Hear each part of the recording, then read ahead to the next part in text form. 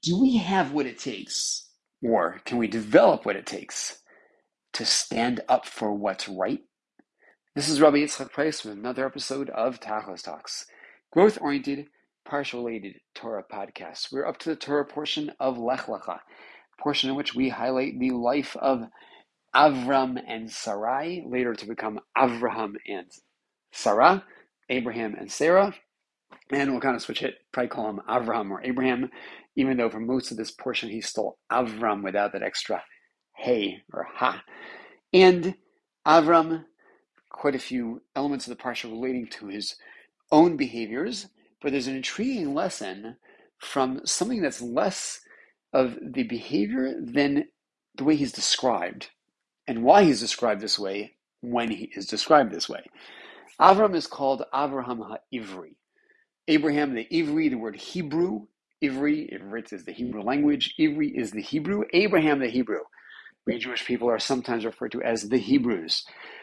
What in the world does this word mean? The Hebrew, the Ivri, and it comes from one of three different ideas that all click together within Abraham. The word Aver means across, from the other side. The English word over comes from the Hebrew term over, conjugating this term over to cross over something. So over is over. And Abraham had crossed over the river. He came from the other side. He's the one who had crossed over the Euphrates to come to this territory. And he was referred to as the crosser over, or the one who came from elsewhere.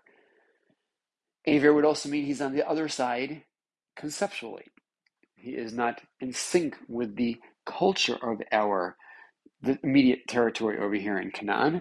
He stands for something other than our behaviors. He is otherly, and he is from elsewhere conceptually.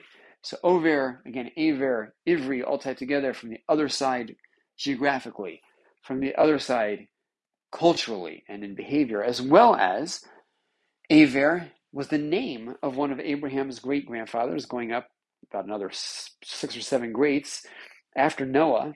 Noah has 3 famous sons, Shem, Ham, and Yefes. Shem, from whom all Shemites or Semites develop. Shem has a grandson by the name of Aver, and Shem and Aver are seen as the spiritual descendants of Noah as the prophet and the connector to God, the ones who are the most spiritually excellent of Noah's sons and of the future generations. And Avraham is the one descendant of Aver who maintains the Aver approach. Now, initially, Avram was reared as a pagan, as the world had shifted heavily into paganism, at least a good part of the world, and Avram's own father, famous as having his idol shop. But Avraham had broken loose from that, had elevated himself above that, and had become Aver-like, reconnecting with that theme of his great-grandpa Aver.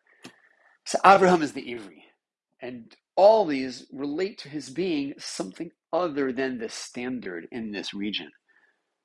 But, intriguingly, he's given this title once within our parsha, and it is kind of almost like secondary. It's describing there had been a battle between 4 kings and 5 kings, and the 5 kings were fleeing the 4 kings, and in the process, the city of Sodom is conquered, and Avram's nephew Lot has been taken captive. And the text describes that a refugee came, a palit, someone who escaped, came to tell Avram about what happened. And in that context, it describes he came to tell Avraham HaIvri. He came to tell Avram the Hebrew what had transpired. And then the text continues, Abraham understood that his nephew Lot had been taken captive, and he opts to go to battle to retrieve Lot. Why, at this juncture, is Avram given this title of Abraham the Hebrew, Abraham the Ivri, and why specifically at this juncture? And some of the commentaries draw attention to the fact that something seems to be missing when telling us that this refugee came to tell Avram.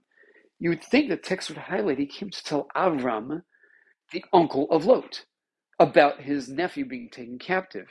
Reading the text, it seems like he was telling him general news about the battle and not highlighting anything to do with Lot, and not necessarily even recognizing that Avram was the uncle of Lot. And some suggest that he came to tell Avram, not knowing that Avram was the uncle of Lot, but knowing that Avram was an Ivri. His reason to tell Avram what had transpired is because Avram was the Hebrew, again, meaning that Avram was one who stood out in the crowd. He was otherly. He did not simply act as a bystander to that which was transpiring, but he expected that if there's anybody that's going to take action to right a wrong, if there's anybody that's going to try to protect the innocent, that is going to be Abraham. And hence he's giving this message to Abraham. Going this approach, if we understand that Abraham was perceived as being the Ivri, as being somebody who doesn't let injustice prevail, somebody who's going to stand up to try to correct wrongs and intercede, that tells us something interesting about ourselves as the heirs to that title of Ivri. And even if maybe Jew is a more common description of us than Hebrew, but they're actually, it's interesting, early in America, you had a lot of congregations that were known as a certain Hebrew society or Hebrew institution. But the reality is that the term Ivri is one that is associated with us throughout history. When Jonah is running away and he's on a boat and there's a storm and there's a recognition that's related to Jonah himself, and they ask, "Who are you? What's the story?" He declares, "Ivri Anochi."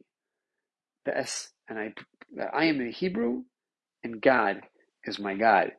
The way of describing I am somebody who is not simply part of the masses when they are spiritually void, empty, failing, corrupt. I'm something other than that. I have to recognize that. I have to reflect on that. I have to internalize that. I have to live that. This idea to be able to have the courage, the capacity to stand up for what's right. Avram goes to war to retrieve Lot.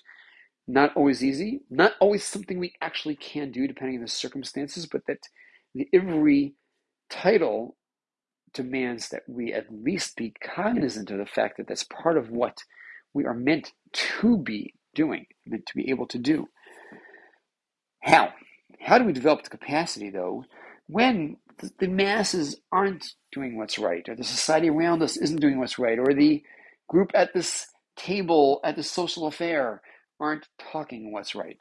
When the people in my sphere, social, family, work, are doing things that are simply wrong, how do I develop the strength, the stamina to be able to not simply avoid my personal falling into this trap and my personal sharing in this failure, but how do I stand up against that what is wrong? I believe a combination of factors. We require the motivation which comes from caring about right and wrong, really caring about right and wrong, really, really caring and knowing this really does matter. Right is right, wrong is wrong. It's not all relative truths and whims of the moment. Well, what's right is right and what's wrong is wrong, and I have to stand opposed to that which is wrong. Now, that does require that we immerse ourselves in the study and the knowledge to be able to ascertain and discern between right and wrong. It is not always crystal clear. Knowledge is the most essential tool to be able to make those distinctions, as well as turning to others for guidance. When Pinchas, the famed, eventual Kohen, he wasn't a Kohen yet, the famed zealot who stands up and murders in the eyes of all those that view this as wrong, or does a holy act of killing by those who properly understand the story. The tribal leader of Shimon and the princess of Midian, but he double checks with Moses first. Didn't you teach us that under these circumstances, this is what to do? So one has to be motivated, one has to be secure that they're making the right decision. Their personal knowledge, checking with the resource of their guide, of their mentor, of the Torah teacher who can direct them in the right direction. We have to value our personal responsibility. We have to value our personal capacity. We have to recognize the risk of not getting involved, of just how damaging the outcome can be for the victim of this problem and for ourselves. as having allowed this to happen. Now, sometimes people feel, well, like, wait a minute, this requires a certain degree of both self esteem and self projecting oneself and one's version of what's correct on the other. And isn't that contrary to the Jewish trait of modesty and humility? Well, let's think about that. And the most humble among men, Moses described as Anav Mikol Adam. The Torah itself, God attesting to the fact that Moses is the most humble. What's the first thing we know about Moshe? Much later on in the Torah, the first encounter we have with Moshe, where he is exercising his own judgment, as opposed to where he's the baby that is being tended to by the daughter of Pharaoh, but where he is doing something is when he has grown and he goes out to see what's happening to his brethren.